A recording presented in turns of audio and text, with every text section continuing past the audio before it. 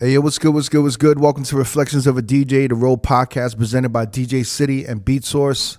I'm one of your hosts, DJ Crooked. We got DJ Never here. Yo, what up? We got Jamie the Great. Yep. DJ D Miles is MIA. Getting his ass fixed. Getting his ass fixed. last minute ass fix, by the way. Yeah. Told me yesterday I need to get my ass fixed. All right, so we have a special guest today. I don't know, like I spoke to this person very briefly. And, you know, like, they're kind of, you know, we were like, we want you on. They're like, oh, shit, you want us on? Actually flew over here to Las Vegas to come out here. And, you know, he's For us, of all people. Yeah, why is that? Us. Little us. I don't know. We ain't shit. Maybe Little bullshit podcast. maybe he needs to get away from the wife or Could the be that, city. Or yeah. I don't know what's going on. It was just like, I got to do this podcast. But anyway, this guy's a master content creator. I would say a very, like, he is a master of his craft, and he's created some viral content. Yeah. Just to name a few stats, right? He's got like 20,000 subscribers on YouTube. He's got 300,000 followers on TikTok. About probably around almost 6 million likes, you know, on TikTok. Uh-huh. I mean, this guy's like a TikTok wonder, Yeah. you know, and I think he probably just started being on TikTok in 2020. So this is like stats that we're looking at for maybe 2 years or so, if that, you know what I'm saying? Crazy, man. And dare I say, he is maybe one of the biggest wedding DJs in the country right now. I'll put it out there. Yeah. Right. I mean, from the social media stats, it's looking like that. I don't know about rates and stuff like that. Wow. But as Let's far not as, get into that. As far as like viral moments and viral videos, and this guy, you know, he's got like a fucking TV news casters talking about him, and he's everywhere. He had a lot of DJs talking A about lot of him. DJs talking about him. He's got his own. He's got his own cult following of wedding DJs and army. Yeah. You know, a whole whole bunch of motherfuckers just following this motherfucker. All these wedding DJ. Instead of the Beehive, the Nick Hive. I mean, we have dirty Jersey's own Nick Spinelli. What's good, Nick? What up? Nick, What's up? What's up? Thanks for coming guys. through, man. Thank you for having me. You were shocked to be on this because you think we just only interview club DJs, right? You do only interview club DJs. Right. That's a damn fact. I'm pretty sure. Have you had another wedding DJ? Is there another like Full time? a full time? Not a full time. I will say for the first time this year, we've had club DJs or, you know, DJs that kind of built a business of wedding. And we Yeah. talked about weddings a little bit more. So there's been a general interest on weddings a little bit. It's just so foreign to club DJs. You know, we've been doing these live events in different cities. We did South by Southwest. We did like Dreamville Fest. We did a couple events here in Vegas. And we even asked some of these DJs, like we asked these DJs, these club DJs at these events, we asked them what's harder to do, a club night or a wedding? And what they say? They all said wedding. Yeah, man. But I will say, right? It's foreign to a club DJ, so that's why it seems harder. Just like a club might be foreign to a wedding DJ. You know what I'm saying?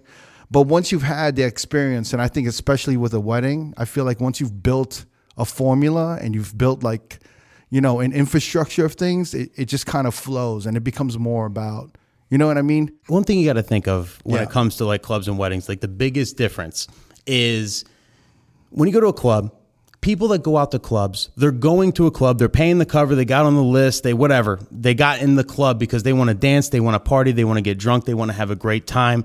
You know, Gina, this is our night. We're going to party. We're going to dance with all the girls. We got our sashes on, whatever. Like that's what you get at clubs, right? You get people that are going out to have a great ass time. When it comes to weddings, you have people, of course, that are going there to celebrate the love and celebrate the marriage, and they want to have a great time. But you also have a portion of the crowd. Sometimes it's a bigger portion, sometimes a smaller portion, but there is always a portion of a wedding crowd that is there to be polite.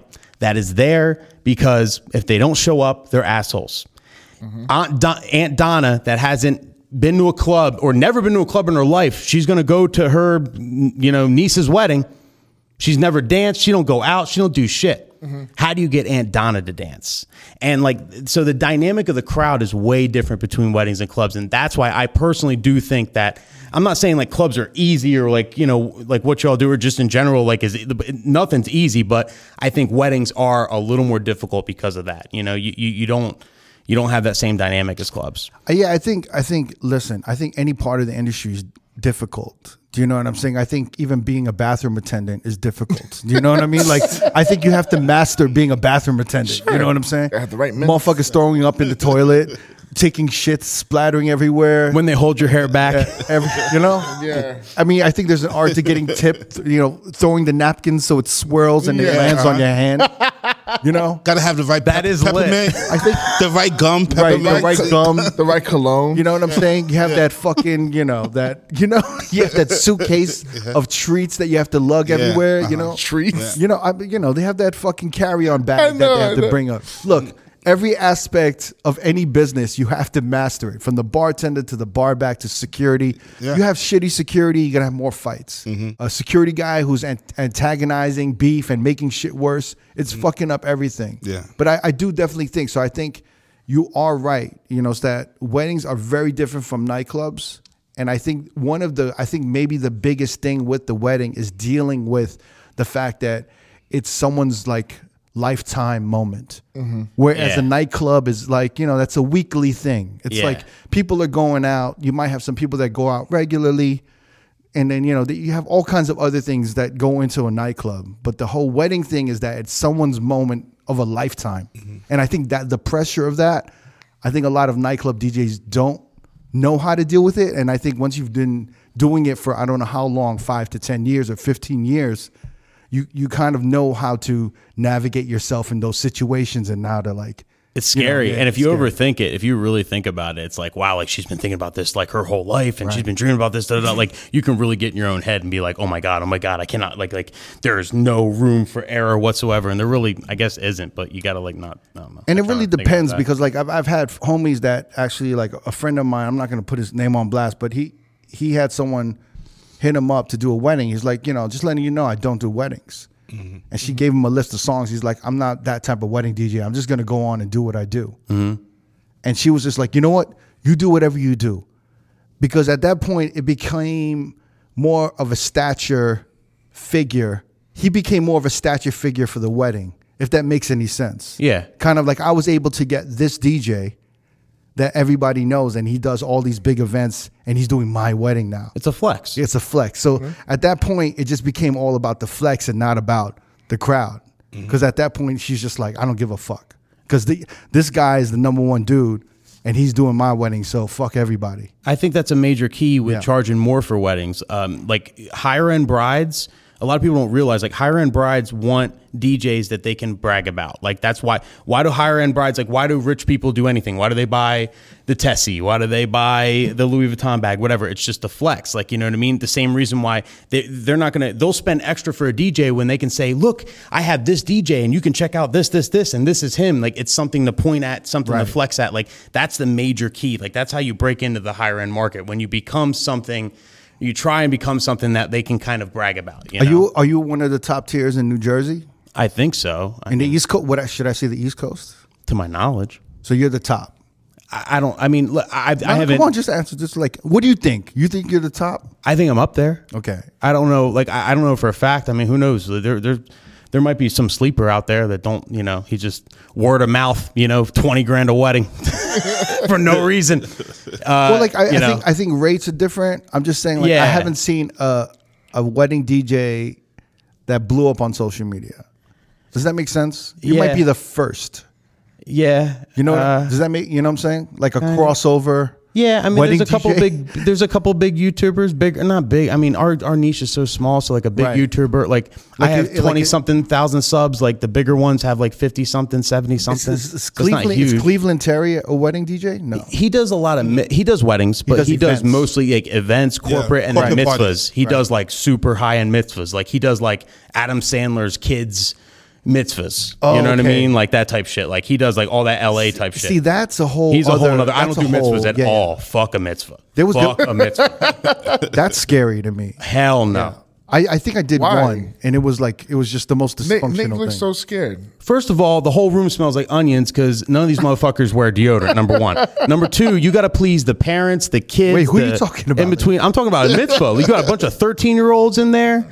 They all stink. They're all demanding this, and then you also have to play for the parents. And it's like this whole. I don't know. The mitzvah thing is like a whole nother level. I did a bar You mitzvah can't- before. Yeah, You me have too. And the kids, it was at a lounge in Manhattan that they rented out after the ceremony.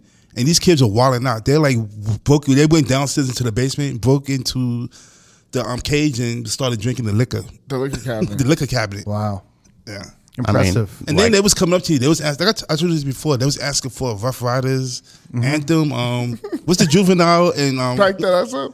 no Juvenile and Jaguar Down bad, down bottom. Down Bottom. This was before the hour had just come out, and these kids was asking for that song. Right. Just like, this is pop. This is good right now. Now they're in the clubs buying bottles, asking for like old Yeah. ass shit. Like, Yeah, exactly. Man.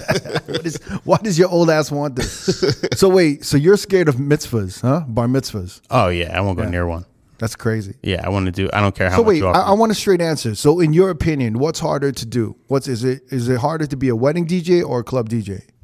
In your opinion? A wedding DJ, in my opinion. think so? In my opinion.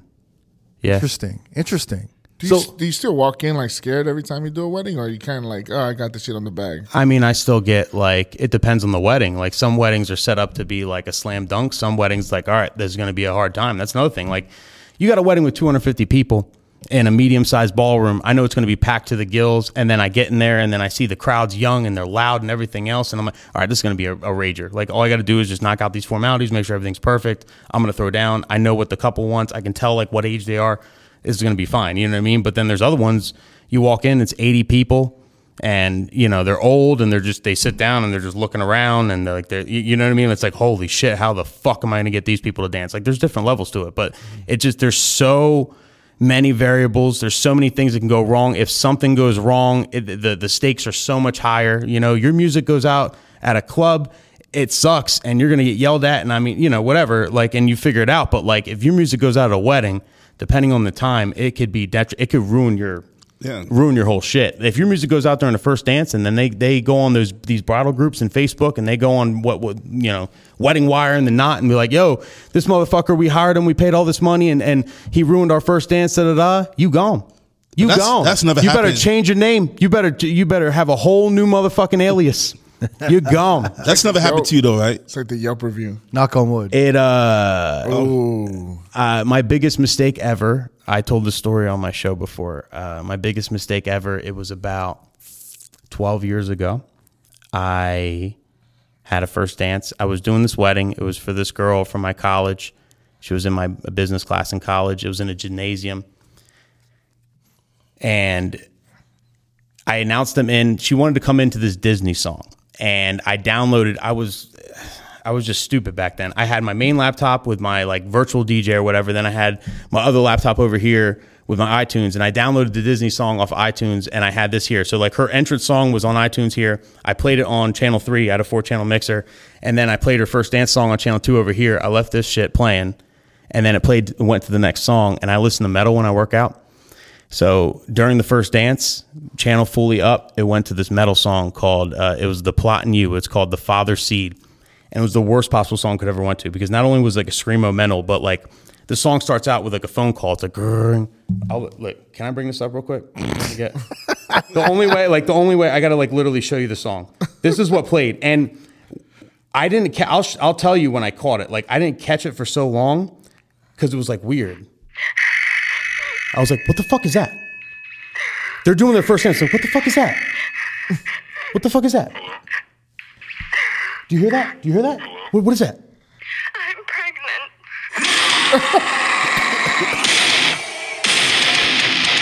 All right, so about there is when I discovered it was on channel 3 and I had to turn it off. This blasted through my 15-inch JBL Eons. I'm pregnant. No! And that sounded like shit. That came out of iPhone. Like, I'm talking bass, like full fucking... Oh shit! That was my biggest fuck up ever at a wedding. I wanted to die. Was it like the father-daughter dance or some shit? It was the first dance. It was bride and groom first dance. Dude, I went up to him after. I'm like, I'm sorry. I'll give you a refund. Everything. Da da da. They're like, no, it's cool. We thought it was funny. Like, and they were just cool about it. It's not that bad. I felt not that bad. I don't think it's that bad. Bro, if I did that at one of my weddings now, oh my god. Yeah, but you're in a gymnasium too, you know. So I mean, yeah. So it was a different level back then. You're so stupid. that's what, as soon as he said. gotta get as soon those- as he said it's in a gymnasium. Yeah, I I'm lost like, Crooked's interest. Yeah, the second I said gymnasium, Crooked's like, oh, this is some bullshit ass way. I don't give a fuck about this. I would, as soon as if I walked to an old motherfucker's wedding and it was in gymnasium, I'd be like, oh, okay. Yeah, You can fuck up. I could have wore shorts. What Makes the a fuck? mistake. Why'd I wear a suit to this shit?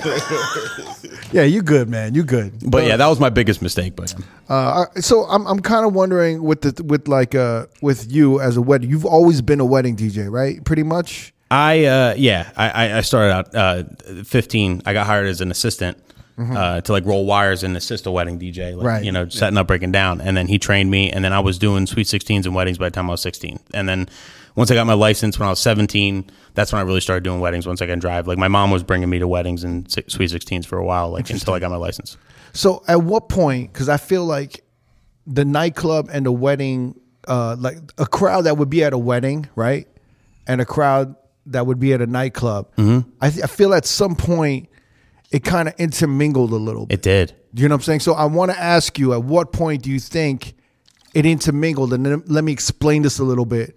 It's where a wedding crowd wanted a nightclub experience, but it's also the nightclub became just a little more cheesy and sing along, similar to a wedding where all of these wedding songs just started becoming a little bit more acceptable. And it started obviously when they just started letting everyone into clubs, and like the clubs just became more bigger, and everything like that. Whereas like in the early 2000s, like in New York, it was very like exclusive. Like, it was hard to get in. Now it's just like, yo, we need motherfuckers to get in. As long as you got money. Yeah. So then and then everything just changed. But it's like a wedding like that's why a lot of club DJs that I know, they're like, I'm a wedding DJ now, because they just all their sets are like kind of popping right now. All these old 2000 sets. That's the throwbacks. Yeah, all these throwback sets that they were hitting and they were doing it like the club are registering to these newlyweds who are getting married now. They're like, oh, this is like what we grew up on when we were going out. We were hearing this shit. All you got to do is throw in a couple of new joints, maybe, you know, update certain mixes. And you're kind of in there. But I want to kind of know when there was a point, and I'm sure you saw it, where it was just like, oh, no one wants this old school wedding shit no more. It's like it's intermingling, right? A little bit? I don't know. Correct. Yeah. I would say early 2010s. When I first started doing weddings, I didn't even mix. The person who trained me didn't know how to mix. Like, you know what I mean? Like, it was just like you teach dances and you like blend the next song together. And then I discovered AM when I was like 16, and AM kind of blew me away because like he played a lot of my wedding stuff, but he mixed it crazy. Like, you know what I mean? Like he was playing like literally the Twist and Michael Jackson and shit like that. So that's how I identified, because I was a wedding DJ. So it was like, wow, he's literally playing the shit I play, only like he's doing it so dope. So that's what made me like, I got to like learn how to mix. And that's when I really got into mixing. And I started mixing early on. When I started mixing and stuff, I remember trying to like quick mix and getting yelled at in the late 2000s at weddings. And it was like kind of a struggle. Like it was a niche crowd that really wanted the quick mixing, but most of the time you had to kind of leave that second verse on and you kind of make it work. And then in the early 2010s is when I started like, you know, you get better and better, whatever. And then like I really started like, you know, having routines and like, you know, wordplay and like type of like trying to get creative with my mixes. Yeah. And they didn't request it, but when I did it, it was like, wow, that's so much different than every other DJ. Like every other wedding we've been to, we really like this. And that's how I was able to kind of like build that up. And it wasn't until, so like they liked it, but they didn't request it. It wasn't until I would say 2015, 2016, 2017, in that mid 2010s range, where I started getting couples coming into meetings and they're like, hey, listen, just out of curiosity, do you play the whole song? Do you like, when you like, you know, play music, do you like mix it? Or, you know, like they don't know how to explain themselves. Like they don't know what they're talking about, but like they try and say, you know, cause like when we go out, we like, you know, we don't really like the whole song play. We kind of like it. Like we've been to weddings before where like they play the whole song. We like it really where it's like, you know, just the best parts, and they try and like put it in their own words. Right. It was only like maybe 2016, I would say 2017, I started getting those requests, and now it's all the time. Like now nobody wants a line dance. Nobody wants interaction. They just throw down sound like a club. That's like, at least with my clientele. I mean, it's regional. You know, you go to one of the, I don't call them like a flyover state, but you go to like Minnesota, you know, or Nebraska. It's a little different. They're usually like 5-10 years behind when it comes, you know, at least for what I hear from other wedding DJs, they kind of, you know, they say that, you know. Wait, so I feel like weddings are 5 or 10 years behind. You're saying that Midwest states are even more behind? Yeah. So like metropolitan they're areas. So they're like 10 to 15 years behind? Correct. So metropolitan areas.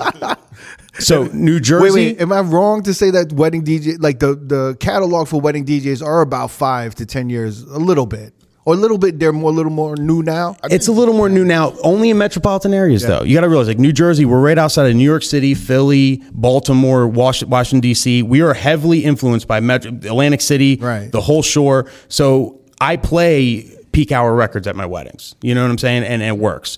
But if you go outside of the metropolitan areas, if you're not like, you know, near a big city, if you're in the middle of nowhere type shit, right, yes, it is 10 years behind, 15 years behind. You cannot play certain things. You were expected to play line dances still. But I still think that like if DJs like broke out, and that's why I try and like my channel and stuff, and I try and promote, like if DJs like took chances, mixed faster, stopped doing all that cheesy bullshit, like they would create a niche for themselves. Like people want that wherever you're at, they're gonna want that, and you're gonna create your own little, like, wow, this DJ's different than all these other people. You know what I mean? Like it's a great way to set yourself apart, even though like it's still the standard where they're at. Because the DJ that taught you, the wedding DJ that taught you, right? Mm-hmm. I feel like they were the generation of first-time DJs at weddings. Correct. Because it was all bands before, right? Mm-hmm. Yeah. Oh, yeah. And then all of a sudden, some guy came through and fucked over all these bands, right? Fucked over all the shitty bands. You got to shitty remember the shitty bands. If you were a shitty band and you charged $1,500, you got the gig all day until DJs came out. When DJs came out, they're like, yo, we'll do it for $1,500. We'll do it for $1,000, whatever. Right. But we have all the actual music. You're not even that good at your instrument. Then you're going to go with the DJ over the shitty band every day. Like, you know what I mean? The good bands stayed in business, but the shitty bands, sorry, I'm not even, I talk with my hands like crazy. No, Just as long as you don't hit me, be good. Yeah, no, I'm Smack sorry. the shit out of Never. I'm literally like, slap me in my face. they made me get closer early. Yeah, Jesus Christ! I'm gonna but the shitty bands took a big hurt because the shitty bands were the same price as the DJs. Move your you hands know? and shit. I'm fucking. Yeah, man, you're not. He's sitting in his hands. Be as Jersey as you want to be, yeah. right? I know. I see Neville like. I want you to be as Jersey as you can be. You know what I mean? Good, man. Bring that dirty Jersey shit all over here. But then, wasn't it both they had both the bands and the DJs at weddings? No. Like it usually starts off with a band. I thought, yeah. And then the I think DJ it's comes the on DJ later on. That's some big money shit, though. I feel like. No? Sometimes, yeah. Like, but the thing with that is, like, if a DJ's off on a Saturday and he's doing a band break for a couple $100, he's not that great. You know what I mean? Only the higher end. If you're doing Christina Aguilera's wedding and she has the craziest band, you're going in between Maroon 5 and some, like, you know, then obviously like that would be in a low. But like any of usually bands do their own thing. They have playlists in between, and if they do have a DJ in between, you know, they're just kind of like just getting their feet wet kind of thing. Okay. You know, they're just starting out. So wait, you're part of like some crew, right? This is what the SCE event group. SCE events. SCE event group, yeah. Okay. I went on this website. Yeah. It's very expansive. There's a lot of services provided on this website. You know? What do you mean? I mean, it's just there's a lot going on. You guys put a lot of work into that website. A lot of production, we do a lot of production. We do booths, like photo booths and stuff. But like, yeah, it's Who's the founder? The founder is what? Jason Janney? Janai. Janai. Yep. Okay. I want to make sure I get that right. Jason Janai. Jason Janai. Okay, yeah. and it's called SCE Events. Yep. And you're like the Michael Jordan of they have a whole bunch of DJs on there, right? Are you Jordan? I don't know. Are you Shaquille? Who are you? Kobe? Who are you? Listen, man. Are you Patrick Ewing? LeBron. Nah. LeBron James. I'm the young guy that's grinding. Like they have Jeff Scott Gold. He's like the greatest wedding DJ I've ever seen in my life. Like, you know, Jason Janai crushes shit. Like he's so good. Like, you know what I mean? Like I learned so much from those guys. Well, a big reason why I joined that company was because like they were crushing it in New Jersey. So what did they recruit? I wanted to learn did from they them. recruit you, or how does that work? Jason Janai put up a Facebook post saying he's looking for people, and I reached out. You know, behind my boss's back, I reached out, and I was, you know, I said I was trying to, and I jumped ship. I was working for a South Jersey company. They're in like Central Jersey, and I jumped ship, and then like as So a part of it, you have to work for a company. No. If you're doing a wedding, like No. you couldn't be on your own. I could, but like I'm not good at the business shit, man. Like I don't want to book myself. I don't want to deal with contracts. I don't want to deal with. So they're any like of an that. agency? Correct. And that's what I love about SCE. But that's what I love about SCE. Jason Janai runs it like a booking agency. Right. Like he pays a percentage and we have our own production. I do my own lights, my own clouds. And my own, everyone has their different rates. yeah, we have different rates. Like we have different tier levels or whatever. And we all have our own crew. Like Santi, shout out to Santi. He works full time for me. Like he's my main assistant. And like he works for me every gig. I pay him out direct. Like it's like a booking agency. Like we own our own. There's no micromanaging. There's no like picking up company shit. Like it's like all my own shit. Like everything. And because I looked at the roster of DJs. Yeah. And like everyone's wearing a black suit and a black shirt. That's because they told us to do that. Yeah, no. But you guys look Uniform. What like you expect him to wear? Hawaiian shirt. For a wedding? no. But wait, when you see you want a sequin jacket? But when you see them all together, right? Yeah. Like maybe like 12 or 15 guys, all in black suits and black shirts. Yeah. They look like this scary gang of like superhero limo drivers. You know what I'm saying? Like because they're just all in black shirts. Because limo drivers wear the black shirts and everything. Mm-hmm. But they look tough. They look like some of them look like they did some time. Like it looks scary. Like the mafia? Yeah, it looks like some like they look like. They look like I don't know. I wouldn't trust them to do my wedding. Some of those faces had too much character. That's some wise guys. They've been around the block a few times. No, but I was looking at this crew and I was looking at the site. By the way, if you're gonna launch a wedding DJ site, this is the site this is the reference site. Oh, it's really nice. SCE events. You see that shit? You wouldn't trust them. Yeah, they look like they do look like they do some shit.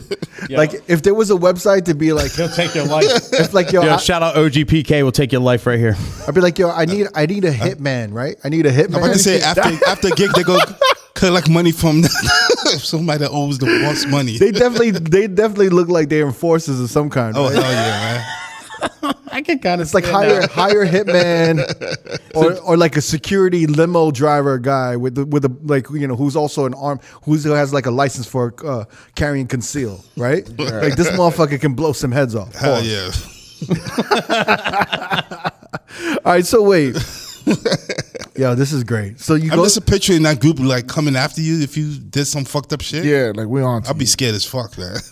I'm thinking of if I'm with my fiance and we're looking at these DJs, I'm like, I don't know. I don't trust this guy. This guy looks this guy looks scary. This guy looks scary. See if my boss Jason's listening to this. See that? We can't be wearing black on black, bro. We gotta switch it up. I think it's the black shirt and the black jacket. You need like a white shirt, at least, man. Yeah. The black shirt and the black. Yeah, this guy Jeff looks really presentable in here. Yeah, but that's not what they look like in that shit. You know what I mean?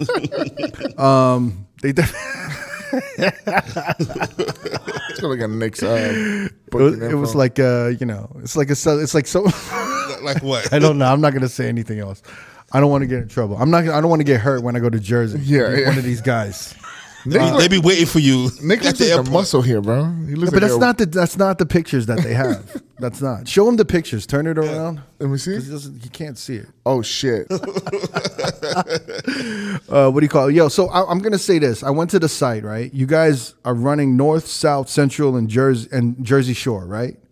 Yeah. And everywhere. I mean, and yo, like look at this list. So you guys don't even.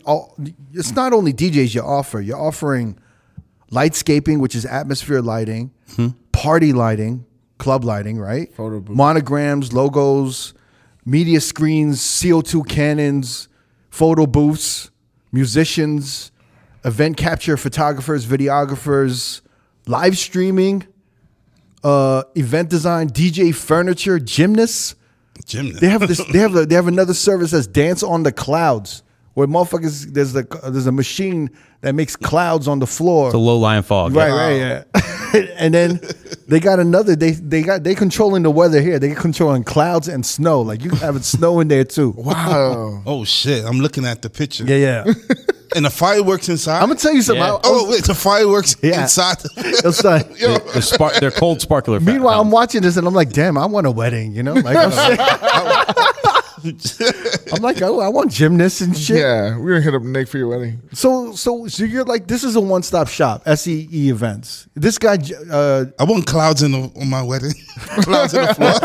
Look at Jason- little girls. Jason Janai, right? Yeah. He's been doing this how long now? This is his whole company. He put this all together. He started the company in 2009. 2009. Yeah.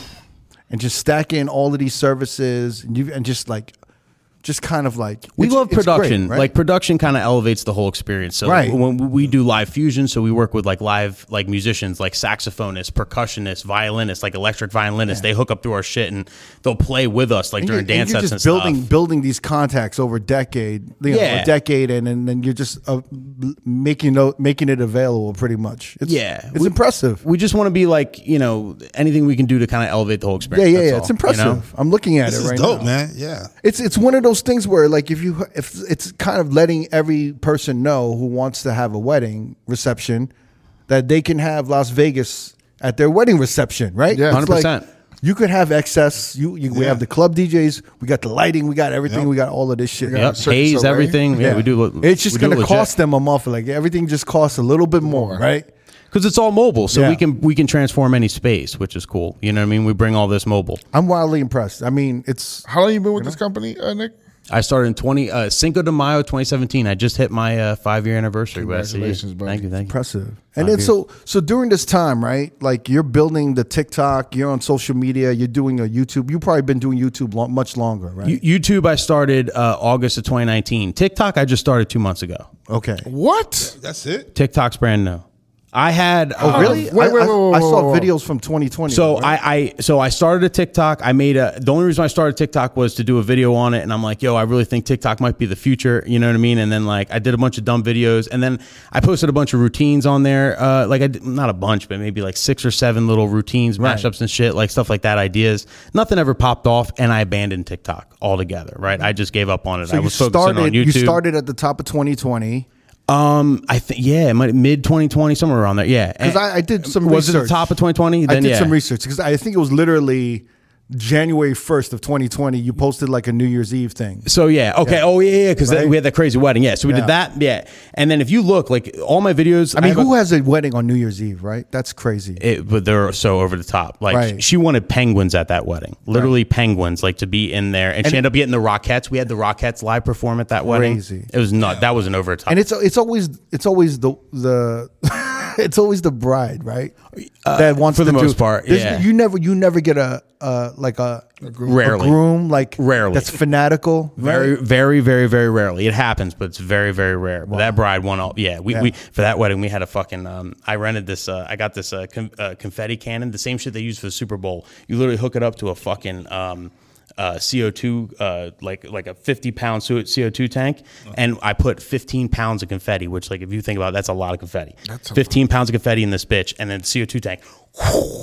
Literally, the venue hated us. We were in this ballroom in like Dover, Delaware, and they're like sweeping up after, like literally just looking at us like, "Fuck you, motherfuckers!" Like we made the biggest mess ever that day. But no, so TikTok, I posted a couple videos in 2020. You'll see they're all sporadic, whatever. You know, a couple of the routines were in a row. Nothing really popped off, and I abandoned it. I didn't do TikTok at all. Entire 2021, maybe I did one video in 2021. That was it. Like I didn't do shit. But it was always in the back of my head, like I got to do like, and there's other DJs like popping off on TikTok. I'm like, man, I'm fucking sleeping on this, but I never wanted to.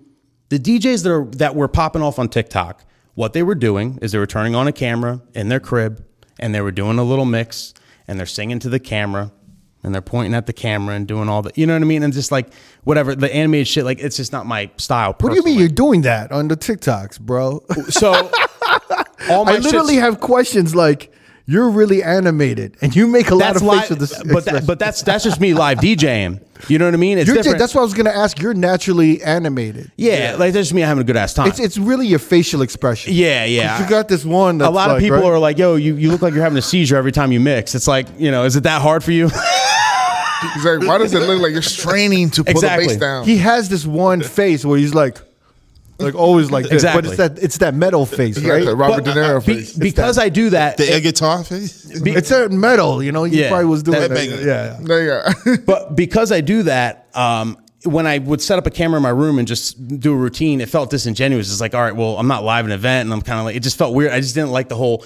And then, so what changed it for me was I had Chris Villa on my show, and Chris Villa, towards the end of the show, we're getting ready to wrap it up, and he's like, I forget how it even came up. It's on the internet. I forget. I never will listen to it back, but he was just like, I just remember he said, listen, man, Jazzy Jeff said it best. He said, listen, as an artist, you want to die empty. I'm like, what do you mean? He's like, you want to die empty as an artist? Because we're talking about TikTok and putting post shit out and all da-da-da. Because like, also, I didn't want to put shit out on TikTok.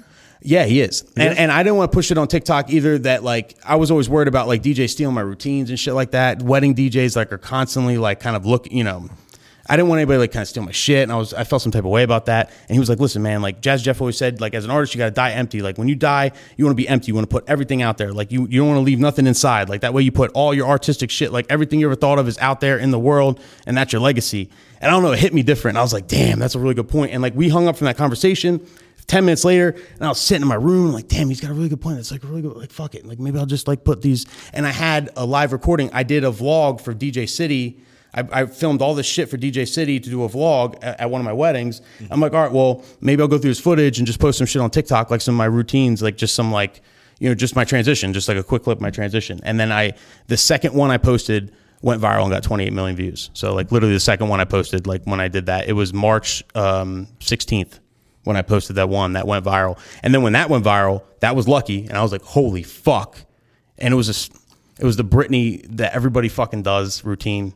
Yeah, the Miley Cyrus. Yeah, and a Britney song was on. Yeah, I was going to tell you, and I almost didn't post it because I know every DJ fucking does it, and I'm going to get flamed, and I did get flamed, and yada yada yada, and then it's this whole debate of who did it first, and I've been doing this since 2010, whatever, whatever.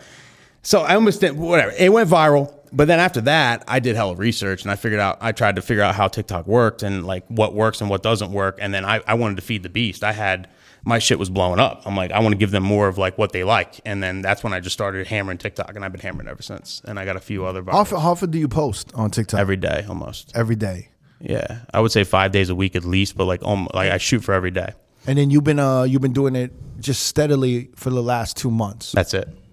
Interesting. That's it. Before then, maybe 8 or 10 videos. Yeah, I was going to tell you that, like, with I'm looking at the comments, and there's a mix of all kinds of people saying you're the most amazing DJ in the world, and other people being like, sure, like this is the most basic shit in the world. Yeah, So like when I see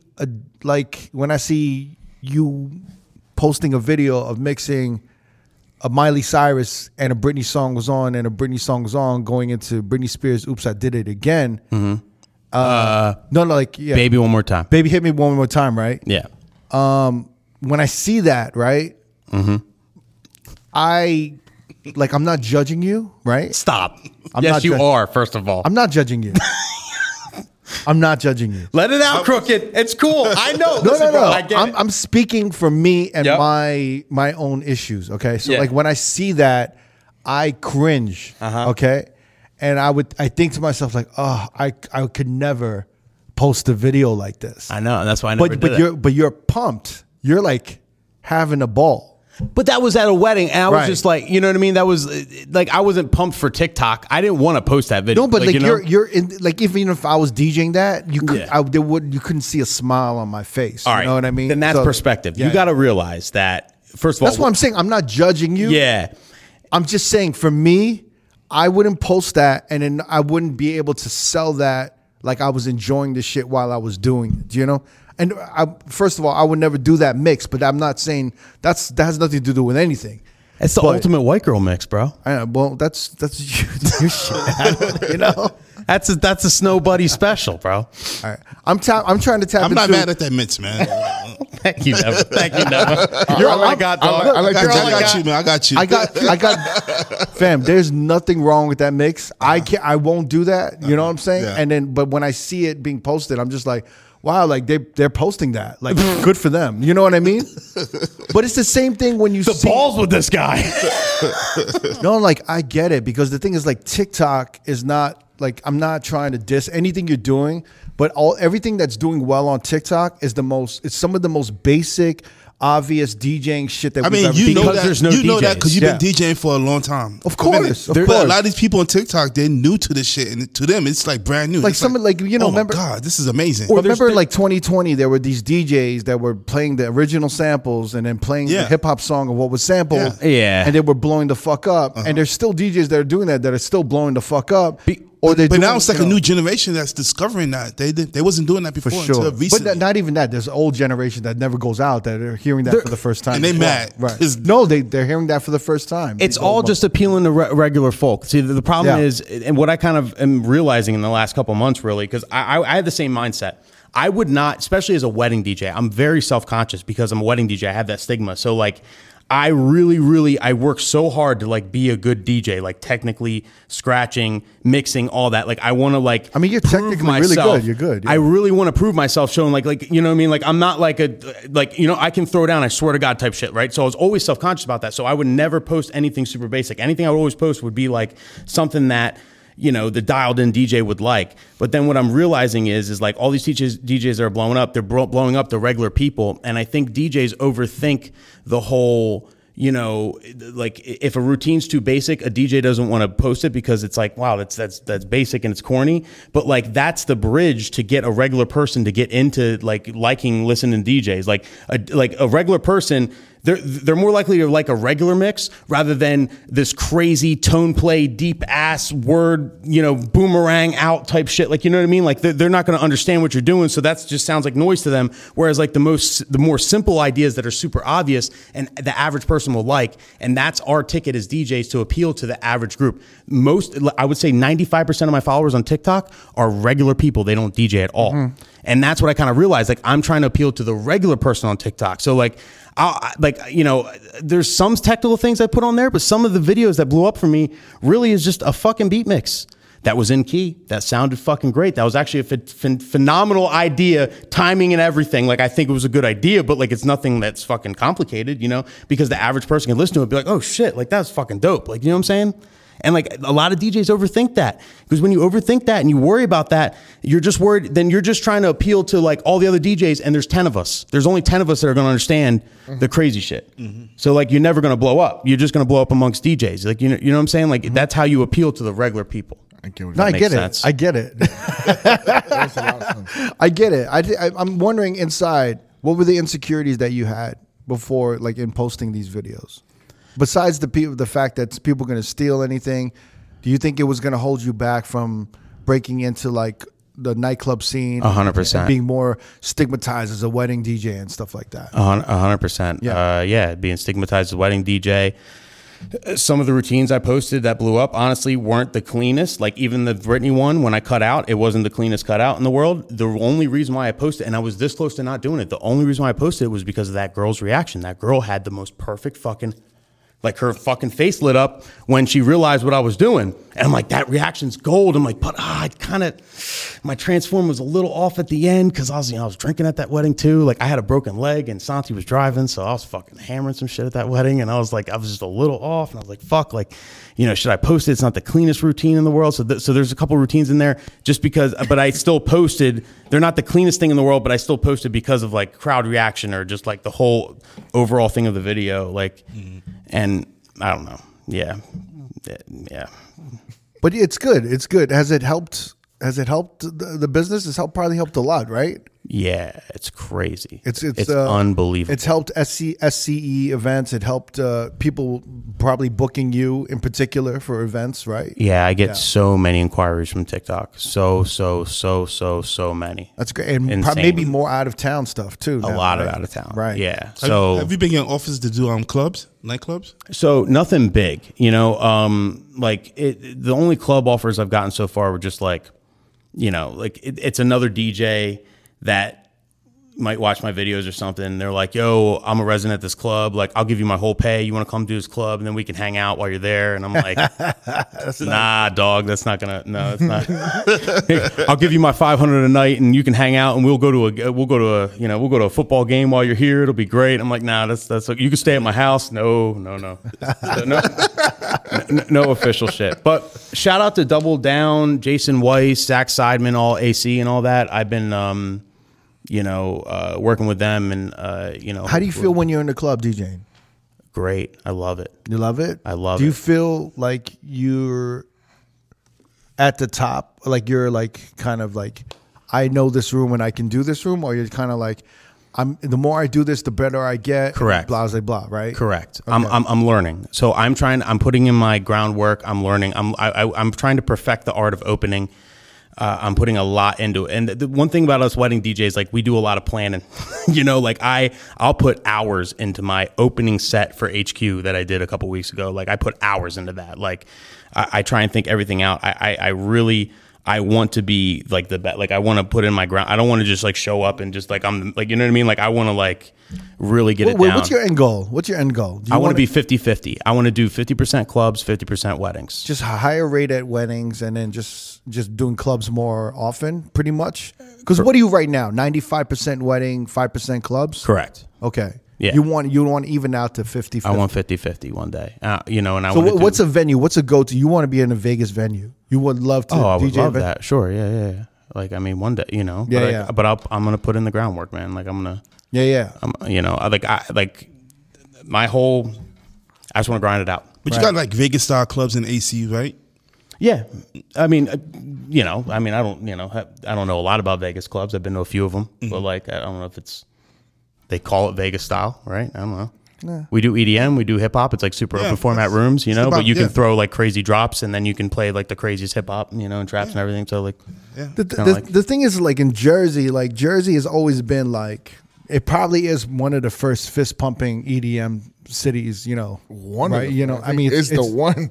I mean, it's one of the first. You know what I'm saying? So like, it always had that Vegas energy. Yeah. So even when we were doing Atlantic City or anything, it had that Vegas energy. you can get away with anything in those rooms. Right. That's what's And so cool about the crowd. thing is that they're so close to New York and they listen to like New York radio. They know the reggaeton, they know the fucking dance hall. Oh, yeah. You know what I'm saying? But they also have this like added layer of EDM that's not like necessarily New York house, but it's like this fist pumping, more like, techno ravey. Like what, 92 WKTU? Yeah, I mean, it's just like Stations it's like just that. different. It's Yeah. just like shit that you would not hear in like a New York house No. nightclub. It's high energy in fucking in Jersey.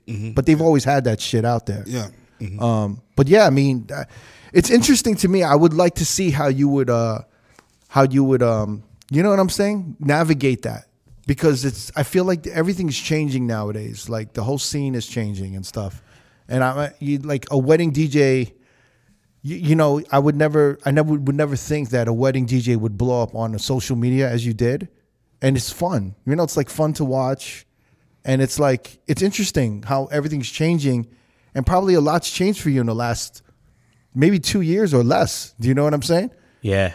Right? Yeah. Beat Source is a big part of it too. But yeah, the lines are blurring, like I'm in a metropolitan area. So a lot of my weddings, they want peak hour sets. Like a peak hour set you would play at a nightclub, you can, most of that you can get away with at a wedding, like where I'm from. And so like there's a lot of crossover now. So me doing clubs, I've been getting booked at clubs and stuff and like doing a lot of preparation. I'm discovering all these or rediscovering all these songs. They're like, wow, this would work at a wedding. This would work at a wedding. You know what I mean? So like there's a lot of crossover there. So like my club sets are helping out my wedding sets and Do you get vice versa. the chance to go out and listen to other clubs? Like 100%. Well, that's a big part of it. Like I go out like almost every Thursday I go out like to AC. And then if I'm off on a Friday or Saturday, I go out. I always go out. Like I want to hear other DJs. I'm like, taking notes, if I hear a song I haven't heard in a while or forgot about, like I take a note about it. Right. I want to see how they're playing the room. Before I played HQ, I went there 20 times. Like I saw Jason Weiss and, everybody like open there and like DJ there like 20 times before I played. Like, because I wanted to see, you know what I mean? Like it's one like you can't just walk in. You got to know how the room's played too. Like I mean, headliner set's one thing I feel like, but like the opener set, like it's a whole nother ball game. And opener sets are not the same. It depends where you're at. I feel like some places you can go harder on the opener set. It depends on the headliner, everything else. Like How does it feel in Atlantic City right now? You were talking about that earlier off camera. You were saying that it's blowing up. You think it's going to really blow up? I think so. I really do. How's that? A lot's changed after post-pandemic. Like They're putting a city's lot of changed. money into it. Yeah, like Bally's got bought out by a company. Well, what happened? Like everyone just wants to go out more. Is that what it is? Is there like an energy where people want to go out more, and then like the the impression on Atlantic City has changed and they're trying to change it right now? I think so, but I think I'm more following the money. You know, I think a lot of money's getting invested in Atlantic City. And that's what I'm looking at. Like I'm looking at, you know, the Caesars, Harrah's, Bally's, HQ nightclub and Ocean. They're all major renovations happening right now. Major, millions and millions of dollars. Like they're putting where there's a casino called Showboat, which is right in between Ocean and Hard Rock. That's all going to be a big water park and big family thing. Like they're trying to revamp the whole boardwalk. Like I'm just following the money. Like they're putting a lot of money to AC, and I just think like, you know, it just has a lot of potential. It could be like the Vegas of the East, and we got a beach. Like that's our biggest competitive advantage. We got a whole fucking ocean. Like, you know what I mean? It's the one thing that you guys don't have here, you know, and like capitalizing on that and having a really dope boardwalk and the whole, you know, the beach vibe and the, you know, beach bar vibe and the, you know, HQ having the day club, you know, and what they do there, which is really cool. Like that's like the only like Vegas style day club in AC. The fact that exists, like I think the future's bright personally. For AC. I really do. It's really interesting because it's like there was a time when the Borgata and AC was really like popping. I think it was mid 2000s to late 2000s. Dusk Age, Yeah. AM, you know, and then you had Mix and Murmur and Borgata. You had a club open every single night, like Murmur Mondays. Yeah, it was Dusk just, Tuesdays. it was like popping. It was like, Sure. I remember there was a lot of money. Like my highest rate at one point was Atlantic City. Really? It was my highest rate in like the whole country, even more than Vegas. No shit. Yeah, my highest rate was in Atlantic City. It was like the biggest cake ever, and they give you like the illest treatment where I would flew to like if I flew to New Philly York, right? yeah. Because I got family in New York. I go to New York. They would pick me up in the limo from JFK or from in front of my fucking apartment or my building. Yeah. And then they would take me and whoever the fuck I wanted in this limo. They still do that. To AC. Yeah, they still do that shit. And it was the highest, and they gave you like a dinner comp. It was it was just the whole 9 yards back then. And it was the highest rate. But then somewhere, I think when they closed Murmur, everything changed. But I don't know if it was before then. I don't know what was going on in AC. Yeah. But when Murmur closed, this was like, because Murmur at the time I know was like one of the best clubs and it had the best local following. I think was it Sunday or They had that Monday night. that industry Monday night. That's what it Murmur was. Mondays. And then when they closed huge. that, I feel like everything just fucking changed a little bit. Yeah, it closed like 2011, I think. Something like Yeah. that. And then it just like everything just kind of changed a little bit after that. But that's pretty exciting. I've always been wondering about AC, just because like I talked to a lot of motherfuckers in Miami, and Miami's just waiting for a gambling license to pass. And we're so far ahead of them too, because Yeah. you got to realize we just legalized weed too. And you can now buy weed recreationally in New Jersey. It just started 4/21, April 21st. So I got like 9 kinds of weed in my crib. It's like the greatest thing in the whole fucking world. They're 2 weeks in, bro. You can literally walk. Yeah, we're 2 weeks in, but you can walk into a store and buy weed now in Jersey. And there is a dispensary right on the boardwalk. So that's going to change things as well. That makes it a tourist destination. How are the casino hotels going to embrace that? Well, you can't until it's federally legal because of the gaming gonna tell them commission. fuck They off, can't. yeah. Yeah, you can't do shit. You can't smoke anywhere near a casino until it's federally legal. But So like the biggest problem right now that even Vegas is having, or they're and I'm sure that a lot of the Vegas like the strip, the gambling, the hotels, and all the casinos, yeah, they're worried about weed lounges opening up. And when weed lounges open up, right, that's going to take attendance and everyone away from the strip. because they can never have a weed lounge in their establishment until it's federally legal. Exactly. Yeah. So there's all of these things going on where if there's weed lounges, right, and these dispensaries got money, right? Bro, it's funny you mentioned that shit. I just got hit up yesterday. If I wanted they're gonna open up a weed lounge on the strip from this known dispensary, and if I wanted to start DJing there. It's funny that you brought it up right now. No, Dope, they've though. been DJing for a high crowd. That's gonna be a Yeah. whole nother world. but like we're not talking about like some fucking some dive bar that's selling weed, like some Amsterdam bar cafe that's gonna serve weed.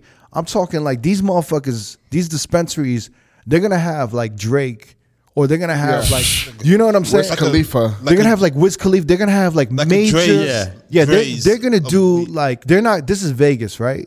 So they're not gonna do like like these like chingy to like host the night over like a there. hookah spot. No. They're gonna do it big, and they're already talking to him. Like I've talked to motherfuckers about it. Yeah. they got the money. They're ready to do They're it. ready to go. They're just trying to figure out how the distribution is gonna work.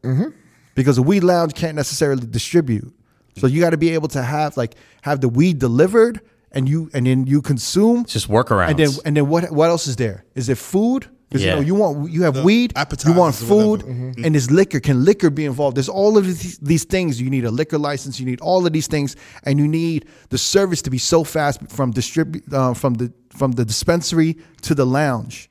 I think the one that they hit me up for is right next door to each other. Right. So, So, yeah.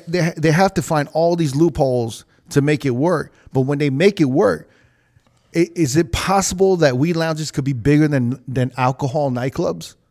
So At first, there's going to be a big bump. So that's what I'm It's saying. going to be a huge. And you got to understand, this is a longer experience. It could be a longer experience, right? Like you could be at a weed lounge for 4 hours, maybe. Yeah, for sure. For sure. You know what I'm saying? Like imagine a weed lounge day party. But then you know? think about it, like how many, like if one person smokes a blunt on the average, which would be like $20, then they have to buy minimal of food X amount. No. just to It's make like money. I'm on a bottle, and we get to smoke weed. yeah. And like, yo, she want edibles. Now we got the munchies. We want food. Fuck it, let's get another bottle. Let's get more blunts over here. Yeah. Yeah. You could be there for fucking 8 hours. And you have a DJ, And then- you have performance. It could be like a whole. We And didn't then even you- talk about the edible food. You just said food, but imagine like fucking edible. I mean, you and have they all start this playing types of sports shit. in there, like a sport. Nah, it's a wrap. Fam, Yeah, that's what I'm saying. A Is that Sunday is this gone. this is like a threat to the casinos? Do you know what I'm saying? It's coming to saying? weddings too. Yeah. Or what do we mean? There's already weed. You can have like a bud tender and stuff in like Colorado and a couple other states at I weddings. went to and a they're private working on event it. like that. And there was a bud tending shit. Yeah, Pretty crazy. And you can smoke outside, and they like instead of a cigar roller, they have like a joint roller or a blunt roller or whatever, and they that's great. And they roll you shit at weddings, and That's that's gonna be a amazing. whole nother vibe, man. There was a girl I'm walking excited around for with it. a tray, and it was just stacks of just blunts. Mm-hmm. And then you grab one, and then you just spark it up. Who were we talking to? Bootleg Kev, right? Oh, yeah, because Bootleg he's Kev. actually That's trying to push the first, when he's ready for them to legalize shrooms, right? Yeah, he has tops. yeah. So he already That has would like be an edible. crazy. He has an edible push. He's like, what is it? Has he launched it yet? Yeah, it's very like you could just order it from him, but it's called Tops, and it's a I don't know little if mushroom. it's not. I mean, I'm not going to get into that. But he's starting something with like He's trying to shrooms and edible shrooms. So he's already Aren't got all that in shrooms the edible? works. I mean, like I don't know, like gummy bear, like shrooms or whatever the the fuck. it is. chocolate joints. Yeah, Oh yeah. shit! But I mean, yeah, he's waiting for that shit to Yeah, he's pop right off. for that, and he has like a strong like hold on that market too. Legalize it all, man. Yeah, he was ready to go. He was telling us. It's interesting. So if that happens in AC, I'm really curious to see what happens to that city. And So, what's going because on. we have like bungalow bars and beach bars and all these spots, and I feel like they're separate from the casino, so they're going to be able to eventually, have smoking lounges and stuff like that. So you can leave the casino, stop at a smoking lounge, get high as fuck, go to the next casino. It's all going to be along the strip, man. It's going to be a big part. And then you're on the tourism. boardwalk, so you could definitely go to the beach and fucking yeah, it's just a whole vibe. It's the greatest place to smoke weed ever. And that was just all real. We got fake You're palm painting the trees, picture. everything. You're setting up a vacation now, right? He's a hit up. Yo, Nick, I want to do a wedding with you, man. I'm just gonna smoke blunts on the beach. That's it. So Nick, your YouTube channel, right? Hmm? You've been doing this for a long time. How long have you been doing your YouTube channel? My channel started August 2019. 2019. That's when I started posting. and you regularly. initially you were trying to do tutorials kind of to help DJs, or what was it? No, I started out with vlogs. I started out just vlogging my weddings and stuff, so like different like vlog type content, and then Got I it. moved to tutorials during the pandemic. I started out with tutorials originally. I used to make videos for the SCE Event Group YouTube channel. Like I started doing videos because when I first got hired at SCE, I went from being the best guy at my current company to the worst guy, or like the bottom of the totem pole kind of thing. So like I was like, and they had all this, and they crush content. They have so much like social media and like all this content and all this shit. So, the only way for me to get booked up front was like I can do tip videos now. Hopefully, like the couples see the tip videos, they're like, "Yo, this motherfucker's talking about tips. Maybe he must know what he's doing. We'll hire him." So it was almost like a ploy to get gigs. I swear to God. And so I would do these tips. So I had strong opinions about certain wedding techniques and stuff like that. So I did tip videos for them at first. and they did pretty good, and I got into it, and I really liked doing the videos, and then I started my channel, and then I started putting it on my own channel. So That's interesting. Yeah. So it was a slow build for your YouTube channel to build the following. Oh yeah, there's nothing fast about YouTube, man. YouTube is a grind. Like it's unreal. Like it's so funny because like I have over 430 something videos on YouTube. Right, that's how many videos on my channel right now, and I have 23,000 subs. I think I probably posted 25 TikToks and I got 300K. It's a joke. Like it's just the algorithm, man. It's just a grind. Wow. And so with the YouTube, right? And you're juggling YouTube, TikTok, and then now you started some talk show on your YouTube as well. You're talking to DJs, and then what else? You're doing these weddings, so you're just staying as active as possible. And then you're doing something with BeatSource. You have a playlist on there, right? I do all the wedding playlists that's you. on BeatSource. The curator. Thank you, my brother. I curate like 38. I think I have 38 or 40 playlists now on BeatSource. Yeah, because every wedding playlist is mine. Yeah, it's like wedding for the new generation, wedding for the old generation, dancing wedding and stuff like that. Yeah. It basically mirrors my crates. Like BeatSource, like all my dinner crates and my dancing crates for weddings is on BeatSource. Like so I just mirror them. You're specific with it. You're getting down to the nitty gritty. 100%. Like no fluff, all bangers. Like all my lists are very specific. Like the songs that work, and that's it. You know what I mean? Wow. That's crazy. Remember I was doing that 50-year-old ladies party and shit? Right. I just went to BeatSource and I download all his shit and I put it in the locker and then I was good. Appreciate you, Jamie. Thank you. Yeah, it was good. That's why I'm like, oh, thank you. They're really fucking good. That's why I was actually talking to him about this. I'm like, yo, you should talk to Nevo, or if you need some music. He's like, no, I'm good. And he just went to these playlists. Yeah. Shouts to Nick Spinelli. You know what I mean? Now, but they're really, really good. It's like nothing but there's no filler. And you don't know any of these songs. Some of these songs you don't know, and you're just playing them. Some of them I know, but yeah, some of them you probably know a lot of them. It's just like, oh yeah, I forgot about this. Like you don't think about it in that perspective, like or in that situation. That's where it's just a lot of light bulbs. Like you'll go through the list and be like, oh yeah. You know, I gotta help you do the Mexican. I feel like some of them 70s and 80s songs you never heard of before. No, like I said, I don't know every fucking song in that playlist, but I've heard majority of them that I'm like, oh, this will work. How do you feel about that, Nev? Times are changing, man. Yeah. Maybe before I would have felt offended. I'd be like, yo, you're gonna get offended over that, but not over the shit we spoke about yesterday. I know. I'm just saying you cheating. No, I said back in the days I might have felt like, oh, you cheating. You're not doing your history. You're not looking it up yourself. You're looking at somebody else's playlist. But nowadays it's normal. It's just like you're gonna mix it your way, though. You're gonna put it together your way. You're gonna play the songs you think will work. A through Z the way you put it. No, and like they're not in order the way to play them. You know, they're just a list of songs in this category. So like it's really helpful, especially to a lot of newer DJs. So I'm not mad at it. It's more, you can still get creative and mix it however you want. You know, it's just like a resource. They're very good for corporate too. Times are it's so easy nowadays. I want to break my thing is like I want to break the entry into DJing. Like I want it to be as easy as possible to become a DJ. That way, more people, because like I feel like there's probably so many DJs that like could have been the greatest DJ ever, but like it was so hard. Like they didn't have the money to buy all the records or do all the shit back in the day, so they never became DJs and they became janitors, and they would have been the GOAT, but like they never was, you know what I mean? So like I like how like technology has like allowed so many more DJs to come in. Like people will come in and leave and quit all the time, but like if you got the talent truly, like it's so easy to jump into the market and actually become a DJ and practice and figure it out. Like like we're not gonna miss out on any goats. I don't know. I have a different take on it. I feel like because of technology, I feel like trying to become a DJ is more of a secondary thing. It's more of a tool to jumpstart you to become famous. Mm-hmm. I don't think they really care about DJing at all. For the tool bags. Yeah. And I think that some of the things that BeatSource does, obviously it's great. And it's like, it's great. It helps like DJs like Jamie, right? To do these things. But at the same time, I don't know. Like, I don't know how I feel about it. I don't know how much of like that is retained. I don't know how much of it builds a style or anything. Like everyone's like, oh, well, everyone's going to play it differently. Like, well, are they? Like, are they really going to like care about, the music and what they're doing? And they're just kind of treating it like, well, like, yeah, I could do any wedding. Like now I could do anything I want. I got the playlist. I got the hack. I end up doing it. And then it's like, I'm just kind of like, it is cheating a little bit. It's like a little bit of faking the funk, but but everyone's like, but that's fine because he's getting paid and everyone's giving him the tools to do it. Do you know what I'm saying? But at the same time, it's also like, but he's not retaining anything of this shit. He's just using it. It's like disposable I said, to him. when we was coming up, we had to go to the record shops. We had to go and buy these fucking records. We had to go like research. For sure. Now you just go online, just like click at one click, and you have all the music you need. But it sets the bar higher too. So like you're not going to really excel unless you got to be great now to excel because there's so much information out there. No, I don't think you need to. I don't think you need to. And I think you're wrong there. I don't think you need to. There's a lot of DJs that I know that are doing really, really well, and they're the most solid DJs I've ever heard. So like sixes. Yeah, They're like a solid six. They're super solid. They're a solid, reliable and they're killing it. Yeah. They look the part. They act the part. And they're killing it. And I'm happy for them. I am really happy for them.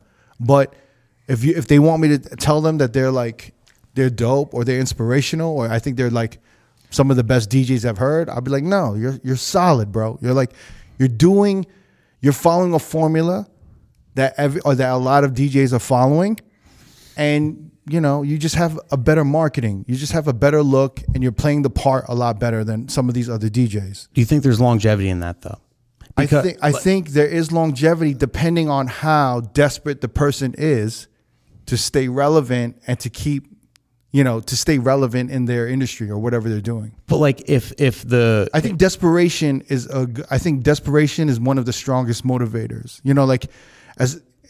I've never seen someone in any industry, if they're desperate, they'll do anything. You know what I'm saying? And they'll find a way, even if they're not succeeding and making money, to make it seem like they are succeeding and making money. Yeah, you feel me? It's an ego thing, right? But like, do you think so if you're saying like there's so many like solid sixes out there in the club world doing their thing and like doing a good job, like you don't think like if a 9 came out, like it wouldn't shake things up? You don't think like if a 10 came out, like, you know what I mean? You don't think that leaves opportunity for someone great to come in and be like, whoa, like this dude's like safe and he plays all the right records and he's solid, but like this guy blew me the fuck away. Like, you know what I mean? I think it's a toss up. I think certain things happen, and I think it really depends on the person. Because I think sometimes a person who's putting something into their craft, right, is putting time into it, while another person is putting that time into marketing. All right, so if I'm constantly putting time into marketing, my marketing is always going to be good, and I'm going to be a solid 6. So does it matter if my marketing and my followers grow, and my likes and my views grow, right? Mm-hmm. Does it matter how I DJ if I'm always solid? Do you know what I'm saying? And I think over the past 5 to 10 years, I've noticed these bookers don't even really see it because all they really care about is the recap video. It's the image. So if the recap video looks good and they have enough footage that makes it look good, I would be like, yo, I was there. And this shit was It was okay. Yeah. But the video looks amazing. Yeah. The video looks amazing. I've seen that lots of times. That the video being at a club, and it's not that great, but the person that's filming it, they somehow make it look like it was packed, like it was the best party. But I'm saying, like that's marketing. Like it's a part of the game. Like I'm not mad at it. Exactly. But then again, like I'm not gonna. know what's up. I'm not gonna say it's not happening. Like I'm observing and I'm seeing shit. So. I'm going to be honest about what I'm observing. Mm-hmm. So I'm telling you what I'm observing. Yeah. And I'm not really sure. I don't really have an opinion on it only because I've seen worse. Mm-hmm. Right. So it's like the lesser of all evils. Mm-hmm. I've seen way worse. So like anything that's happening like that, for me, I'm just kind of looking at it like that's not that bad. So when I look at the Beatsource shit, so just as much as I love the functionality, the playlist you're creating, the ease of use, I can with no preparation, I can go to a wedding, right?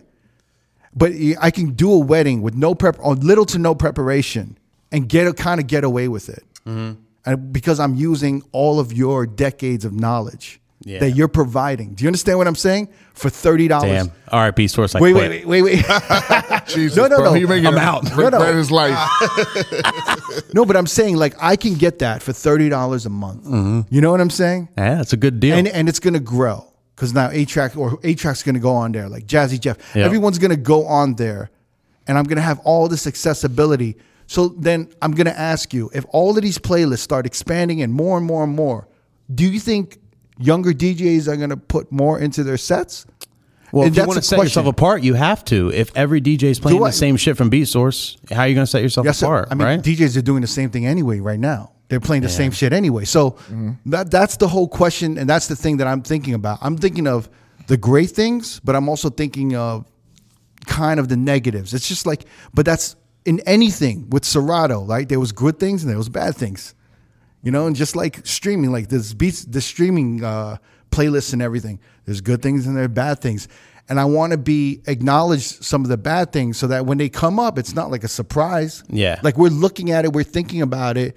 I'm looking at Jamie, and normally it would have been like, yo, let me talk to, you know, let me gather these, let me set this up, let me learn the music, let me do this. And, you know, now I don't have to listen to shit. I could just go to a playlist and just go there. I still went through his music. yeah, you still though. got to listen. And Yeah, I like, still went through his I don't Otherwise. necessarily do though. I don't like if me, myself. Because for phrasing, like mixing and shit in general, I I, don't mean, need if you to- don't I know, don't if you don't remember the song off the top of your head, you could like Yeah. fuck up a hook. Maybe the hook's only For 4 sure. bars, shit like that. But Like, also, I don't need to either. Like, Yeah. you know, I mean, even if you prepped like for a week or a couple of days, you know what I'm saying? You're still getting something literally handed to you from literally 10 to 15 years of knowledge. Do you know what I Would mean? that be the same thing when you got? No. Like if you came up to me and you said like I did this wedding, but I use all these playlists, and I'd be like, yo, that's cool, and you're like, I killed that shit. I'm like, like maybe. Do you know what I mean? I'd be like, you could have. I mean, the programming You and could have. timing and all Yeah. that. No, I'm and saying that's mixing, what I'm saying. Like, there's a question to me Yeah. where I'm like, yeah, I get it, but yeah, okay, you know, like maybe, like I give it to you. You know what I'm saying? But at the same time, you're giving everything like not to fail. So this is like all you have to do is kind of you have to do the bare minimal of like, oh, well, at least go through the songs and then at least learn how to play them and mix them. I will. Do you know what I'm saying? I'm not shitting on you. I will Yeah. No, hope so. I'm not taking shit on me. No, I'm not shitting. 'cause I'm using you as an example, but I'm not using you as an example. No, because You know I I'm know saying? what you mean. Because there's It's like if I do a reggaeton party and I go to a reggaeton playlist. Yeah. I maybe put in 3 hours and I'm playing 12 tracks and everyone's wilding out. At Yeah. the end of the night, I'm like, yo, I fucking killed that shit, bro. And then it's like kind of like, but did you Yeah. you just literally like you kind of took a job, right? You took the songs that were given to you but you know nothing about the culture. Mm-hmm. This kind do you understand what I'm saying? And it's like, all right, that you know, kind of happens, Craig. When if I somebody, mean, it happens now. I think it happened regardless. Any point, you never send somebody your dance hall crate because they needed some dance hall for something, or when you used to share libraries, or you gave somebody your library. No, yeah, but this is now everybody. So like it's different when I'm giving it to somebody. Oh, that, okay, Just okay. give it to No. a friend. Yeah. No. I'm saying I'm giving it Okay. to somebody who's in the industry with me, and I've known them for 5 to 10 years. They should have access to that. Yeah. Whereas anybody who's anybody can now Just do whatever the fuck they want. I get that. I get. and what then you're they saying. can kill a party and be like, yo, like I killed the cumbia I party. could do this wedding shit now. Yeah. Or I could do like I know reggaeton, like I could do this and I could do that. So it's just one of those things to me where and you know how look, man, I know how motherfuckers are when they first start and they make, to motherfuckers who have never like put work in, they're very eager to, to brag about shit. Well, you get the tickle of your pickle when you get people to dance or whatever. When you first get that, you want that again. So the first thing rookie DJs do is they go for the easiest things to get that again. If I can get a playlist, if I can get this pre-made edit, segue, whatever, like I'm gonna play this shit because that's the easiest way I can tickle my pickle again. The only thing I will say about that, is weddings. When it comes to weddings, how you set yourself apart at weddings really is what you play. Like the standard at weddings, your Uptown Funk, Celebration, We Are Family, Happy by Pharrell, like that type shit, right? Everybody plays that stuff. But when you go outside of the box, when you actually play peak hour records that you would play at a club at a wedding, when you're playing certain remixes, things like that, and you're making it work, that's what really sets you apart. And not only does it set you apart where you can charge more money and whatever, but like it takes balls to do that. And that's why most wedding DJs don't do that. Like it doesn't take balls to play a dope remix in a club. If anything, if a DJ's brand new and he's opening a club, I hear you guys talk about all the time, like DJs like going on, they're doing an open set and they drop like this crazy bomb for no reason and they're opening sets. Like, why would you have the balls to do that? Because they're at a club. It's like, fuck it, it's what you do at a club. You would never do that at a wedding because you got Aunt Donna staring you in the face. Like, you know what I mean? It takes balls and a certain type of skill to get away with like peak hour hour club records at a wedding, and when you do that correctly, that truly sets you apart. You know what I mean? So like it doesn't always apply to weddings, that like that argument. You know what I mean? If you use my lists on BeatSource and just use my list, you're kind of going to be like everybody else. It's like really like how you play it, and like you're not going to, the average DJ, especially if you don't do a lot of weddings, you're not going to have the balls to play Meg the Stallion at a wedding, honestly. Like, you know what I mean? Like unless it's a super young crowd or something, like it's going to feel, you're going to feel some type of way about it. Like, damn, like I don't know if I should play this. It's too hard. Like, you know what I mean? Like I see it all the time. For sure. I think I don't even have a concern about it. It's just the obvious observation to me that it's just basically, it is a cheat code, but it's a standard now. So if something's a standard now, it's not necessarily a cheat code. But in my view, it is a cheat code because it gives music and access to people who didn't earn it in any way, shape, or form. So what he was talking about with like, oh, what if this person asked for that? Or what, like if a new DJ came up and they said, can I have your crates? You'd be like, no. Nah. Yeah. You know what I'm saying? But for BeatSource, for $30, yo, you can have it all. You could have Jazzy Jeffs, you can have whatever. And obviously, you're not showing everything there, but you're getting them like, you know, halfway, or, you know, you're pushing him a little bit further to get ahead. Yeah. And not only that, it's enabling them to become more cocky too as well. Yeah. Because they're getting it earlier and they're not earning it, so then there's no value on it. So it's just one of those things where is it going to get worse where the DJs will become more enabled? Do you know what I'm saying? No, be like, I see it. You're I not see giving it. us enough playlists. So like, Yeah. we got to make these playlists more specific. Yeah. You know what I'm saying? They're going to So- start getting entitled, demand other shit. I'm going to cancel my membership if you Like, yo, like you're actually gonna make us like put together our own, like we have to do what? Like, Yeah. you know what I'm saying? So like it becomes all of these things that I don't know if that's gonna happen, right? I'm just looking at human nature and I'm looking at just the way the industry works and how it works. Cause you know, we had motherfuckers that did live mixes, and now all of a sudden, you know, when Serato came out, they heard the live mix. I'm not skilled enough to do the live mix, so I'm going to make an edit that's making the mix, the live mix, Yep. so I could just play that shit. You know what I Yep. mean? So that back in the day, that would have been a cheat code. But now it's a standard. It's a normal. It's a normal thing, you know, that happens. You know what I'm saying? Transitional, right? Yeah. So like, I'm not here to judge. I'm just here to lay it out and say like, I see it. Yeah. And it could be a problem. Yeah. I don't know how I feel about it, but I'm not going to lie to you and say like, oh, no, that's just like that's the future. Like it is the future, but it's also kind of a problem. Do you feel like that for controllers that are so cheap now that anybody could just buy one? No, I think that's great. I think it's just that's something like, you know, that's giving someone the tools for shit, to practice and to learn. do shit and make them Especially even someone better. doesn't have a lot of money. They could get a controller for I like don't give a $100 fuck. Yeah, I don't care about that. You know, I think I think It's the sauce. Yeah, I think the tools. I think it's just that when it comes to music taste, Yeah. the one thing that I think more than anything that's the most important part of a DJ is being a tastemaker. A DJ has to be a tastemaker. You know what I'm saying? Like the technical, all that shit is dope and everything like that. I've heard a lot of technical DJs and they're some of them are like boring as fuck because they have no taste. They have no. They got skills, but they know how to cut up a record. A DJ, all the best DJs are tastemakers to a certain degree. Yeah. You know what I'm saying? And that's what DJs made DJs cool, like in the 90s and especially in the 2000s, was the tastemaker aspect, right? And when you create these playlists, you kind of eliminate that more and more and more. Just kind of like the music, like with music and Spotify and playlists and Apple, it's like people are going to these playlists now. And then, you know, there's people searching for music and doing all that on their own. That's always going to exist. You know what I'm saying? I'm just saying the majority is going to be the majority. I feel like Feel me? the good DJs will always use all the playlists as a resource. Like I search through Spotify, I search through Apple Music, I search through a BeatSource, and I listen to each song and I pick out the ones I personally like. You know, I use my own taste. I think this is dope. I like this remix specifically, and you know, but there will always be guys that use it as a crutch, and if they have the right marketing, it'll work. But I'm saying 20 years ago, we were deciding that. Yeah. Now we're referencing, I don't know who the fuck is deciding what songs that these people are listening to. And then we're trying to make sense of it all. Yeah. You know what I'm saying? So that's what I'm talking about, is that DJs were the tastemaker. We found the upcoming artist, right? Yeah. We found the upcoming I mean, artist. I heard.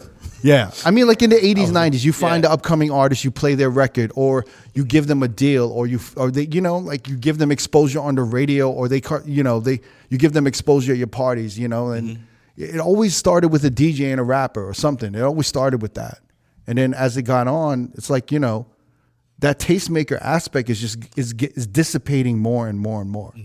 You know, you feel me? Yeah. To a certain degree. You know what I'm saying? Yeah.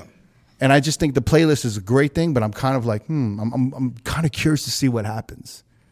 But that being said, I think it's great what you're doing with the playlist. To bring it full circle. That's good that you did that you found this playlist over there. Oh yeah, I didn't know that was his. There was just a bunch. There was a bunch of playlists, and there was some was corporate and shit like that. But I just wanted to go because I'm like, if I'm missing anything, he must have it. You have like 30 lists, right? Curated lists on Beatsorts? Yeah, I think I have like 36, 38, 40. Yeah, but it's different, Forget. all different. And it's Yeah. like, just in case somebody comes up to you, requests a song, you kind of have it in the back burner too. That's one of the reasons why I got it, because it was like, a wedding is not that far off from a birthday party. As far as So you have to music download goes. these songs, right, Jamie? Yeah, on BeatSource. And then- Offline locker. Yeah, and then put it on the locker, and then you just have them there. So I didn't just go refer myself to that because of, you know, the lady did give me a list of what she wanted to hear, and then I had some other stuff. But yeah, it kind of did help me a lot. In case of the song, like, you know, Uncle Tom wanted to hear, it's just like I had it already. I always think it's fascinating. Why you say Uncle Tom?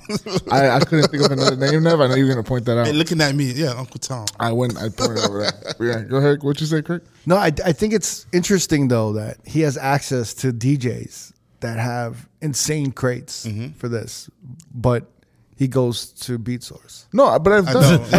That's why. Don't say that, Kirk. Because I've hit up Stone Rock, and I've sat down with Stone Rock, and I made a lot of crates from him, and he helped me out through a lot of shit. So I had that knowledge from him, but I was using his playlist as a backup of what I needed to, in case I missed a song. If it's there just in case, load it in there just in I case. wasn't like, oh, Makes like sense. Yeah. Nick Spinelli's list I'm gonna play off of. No, it was just like, oh, let me go. That makes sense. Yeah, it just find like, you know, you want to shake it up a bit. But no, I did sit down with other DJs. I mean, like Stone Rock and stuff, and he helped me out with my 80s crate. And How come you don't ask Never? How come you ask Never though? Right. I don't know why I Why you never. ask Crooked either, man? I feel like One thing I learned about Never, and he doesn't know this shit, is when I used to crash at his crib and he used to stream, I sat there and I would just listen to him play, and I got a lot of the music from him. So even listening to him DJ, and there's times that I go listen to you. Is it a pride thing? What do you mean? Like, are you like you don't want like him to know that you don't know the music, and you don't want to ask him? Oh no, for no, help? you know I'm okay with you not know. knowing I shit. think I'm gonna say no. No, you know I'm not ashamed of not knowing something. You know that. Like I I'm don't not know. afraid I think of it that. is a pride thing a little bit. No, Because I've gone to listen to him not even long ago, and I was like, oh shit, I didn't know X, Y, and Z records worked, because, you know, he was doing like a more majority white crowd. So what is that? Why wouldn't you ask him for music? I don't know. I don't know. I've never really like, I guess, not wanting to bother him, I guess, but it's not. I think you got to dig down a little deeper. No. I know, right? It's not a prideful thing. You think I'm gonna say no? No. Or I'm gonna be like, Yo, hug it out, guys. Hug it out. Don't let him get into your brain now. no, I'm just asking. No, it's not. No, I think there's something there. I think he needs to tap into himself a little I more. don't know, man. Because I've heard Never do a stream for 4 hours, like his 2-step Sunday. And sets. yet you won't ask him for the music. No, because I don't want to bother him. I Shazam. What, Why I'm would you like, think? oh. Why do you think you bothing me though?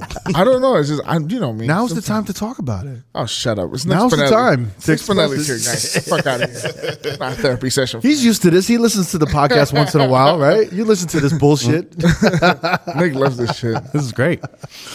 Oh man, yo, it's been a pleasure having you on. So you've listened to a few episodes with us, right? Oh, yeah. That's good. That's good. And then so you're technically our first wedding DJ. Yeah, Congratulations. I guess so. Thank you. It means a lot. Thanks for having me. Yeah, you guys keep me dialed in. You know. Yeah. You keep me dialed in with all the things. You know? I think put a it's- lot of stuff in perspective for me. So I think it's great how much you celebrate other DJs too. Like you look up, like we were talking about Four Color Zach. You were telling us how much you loved his set, and even the way you talk about AM and stuff like that, and how he affected you. And I'm a big fan of the culture.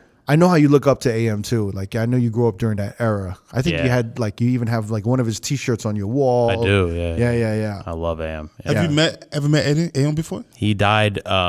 He died in 2009, 4 or 5 months before I turned 21. I never got to It's see the him. same shit, bro. I never fucking- got to see him. I fucking cried. Like all I wanted to do, like I wanted to turn 21 and go to Dusk and see him live. Like that's all I wanted to do. Like that killed me. I was like, no fucking way. Like that's like because you got as a wedding DJ, he was so open format. It's just like he made everything click for me, like, you know. And then I discovered Spin Bad. Then I discovered, you know, and then I branched out. But AM was the one that, like, you know, like I didn't even know mixing existed until like I was like, holy shit, you can wait a sec, what? And then I just geeked out, and that's when I learned, and you know, so That's crazy. I've never met a career wedding DJ that started in the wedding DJ circuit, Yeah. but then slowly, and we'll see in a few years that transition over to nightclub. Yeah. You're an anomaly. You're very unique. we'll see if it works. You're I'm a gonna grind unicorn. this shit out. You're a unicorn, bro. It's tough, man. It's a tough stigma. It's a tough stigma to overcome, but Yeah. we'll see what I can do. It's what do you call it? It just shows the change in the industry and the times, right? Though, because like what was this 10, 15 years? Would you ever think you would be in a position that you are in now? You know, I always wanted to be, but I never knew how. Right. Do you know what I'm saying? Like I never knew how. How do you even begin to like get booked at a club or like do anything like that as a wedding DJ? Like there was no. They would laugh at you. And not to mention, I wouldn't even know how to use the equipment. You know, that was a big part of it. I used my first set of turntables in 2016. My buddy had them in the basement. My boy Seth had them in his basement. And I was like, these are fucking, wow. Like this is what AM's been using. Like I never even touched it. I didn't have the money to buy them, you know? So I was using virtual DJ controllers. After it was July of 2016, I touched his turntables. August, the expo happened in AC, and I bought myself my first set of turntables and a DJ Tech mixer with the Innovator and a Denon DS1 box, and you know, in Serato, and that's when I switched over. And like I literally relearned how to DJ on turntables. Like I was late, like, you know what I mean? And I almost. It was so hard to learn. I got so fucking pissed off. I literally almost sold him. I'm like, yo, I can't do this shit's so hard. Like I cannot get my mixes right. And then one day it clicked. And then all I use is turntables. Like I love it so much. Like I think it's so much more fun and so much more control. I still use needles, everything, every single gig, no matter what. Like That's great. I just got a Rev 7, but like that's just, you know. how much do you love it? Do you love it? Fuck Rev it. 7. So the Rev 7's great. It's great. I almost pulled the trigger and I thought you bought it. I was waiting for this I shit almost the whole pulled the time. trigger. If you use turntables all the time, going from a 12-inch platter to a 7-inch platter stuff, man, and you can't drag, like it's because it's digital. It's not analog signal at all. It is digital. It's HID mode at the end of the day. So like the drag is off. Like it's so sensitive, like you have to use a pitch blend to mix on it. Like I cannot mix with like using my like a regular turntable. Yeah, I heard that. That's the biggest part. You have to use a pitch blend. Yeah, so so when you're mixing, you know how you kind of touch the side of the dish? yeah, you drag, slow it down. or you pinch a nipple, that sort of shit. You can't do that on. On this Rev 7, you have to push like the plus or the minus pitch. You know, like Speed back it in the up day, or the something. CDJs where you had to speed it up or slow it down Yeah. to mix it. That's like the easiest way to kind of mix two records. I was like kind of looking at it. I was like, I'm gonna pull the trigger. I'm gonna get that shit. And I was just like, you know what? And I started reading a little bit more. I was like, let me wait till like the second or third version, and I'll get that one. And just 7-inch platters are tough to play on. Like any cuts that like involve a lot of platter movement, like a drag where you have to like bop bop bop bop, or like a boomerang, or like, you know, anything with like a longer platter movement. It's a different motion. It's a whole nother revolution. Yeah. So you literally your beat, like you could, the chirps are easy on it, but stuff like that. But like it's a lot to get used to. And then it's like, do I really want to like put a lot of time in it to get used to 7-inch platter and then hop on turntables and then suck? Like, you know what I mean? Have to get used to turntables again. And it's like, I don't know. So I'm not like any party bars that don't have a house set up, I'll bring the Rev 7 because it's better than carrying 3 cases at this point. At least I have the mixer. It sounds great. The sound quality is ridiculous. It's better than the 900. It's like insane. Really? Oh my God. Yeah. Oh my God. Loud, crazy. And then you got like the duck down and all that shit, like those dope ass effects. They're fun as hell. So, Shit. but yeah. Good, yo, man. Thank you for coming through, Nick. Appreciate Good to you, man. have you, man. Flying out here. I know, right? You know what I'm saying? And are you married yet? I know you just got engaged. Did you have the wedding and everything? Next year. Next year. Yep. Congratulations. Thank with you. that, Thank you. man. Thank you. Yeah. Tying the knot. Good to finally Shout out meet to you, wifey. man. Yeah. You too, Good to Cody. finally meet you, man. Thank you Yeah, for man. coming. Nick Thank you, Spinelli. guys. Thank you, man. Good shit, man. Thanks for tuning into the Road Podcast. Don't forget, every Wednesday we have new episodes on all major streaming platforms. And every Thursday, the video versions go up on our YouTube page. Please subscribe to our channel, youtube.com/Road Podcast. And to find exclusive clips of the pod, please visit youtube.com/DJ City. And we'll see you next Wednesday.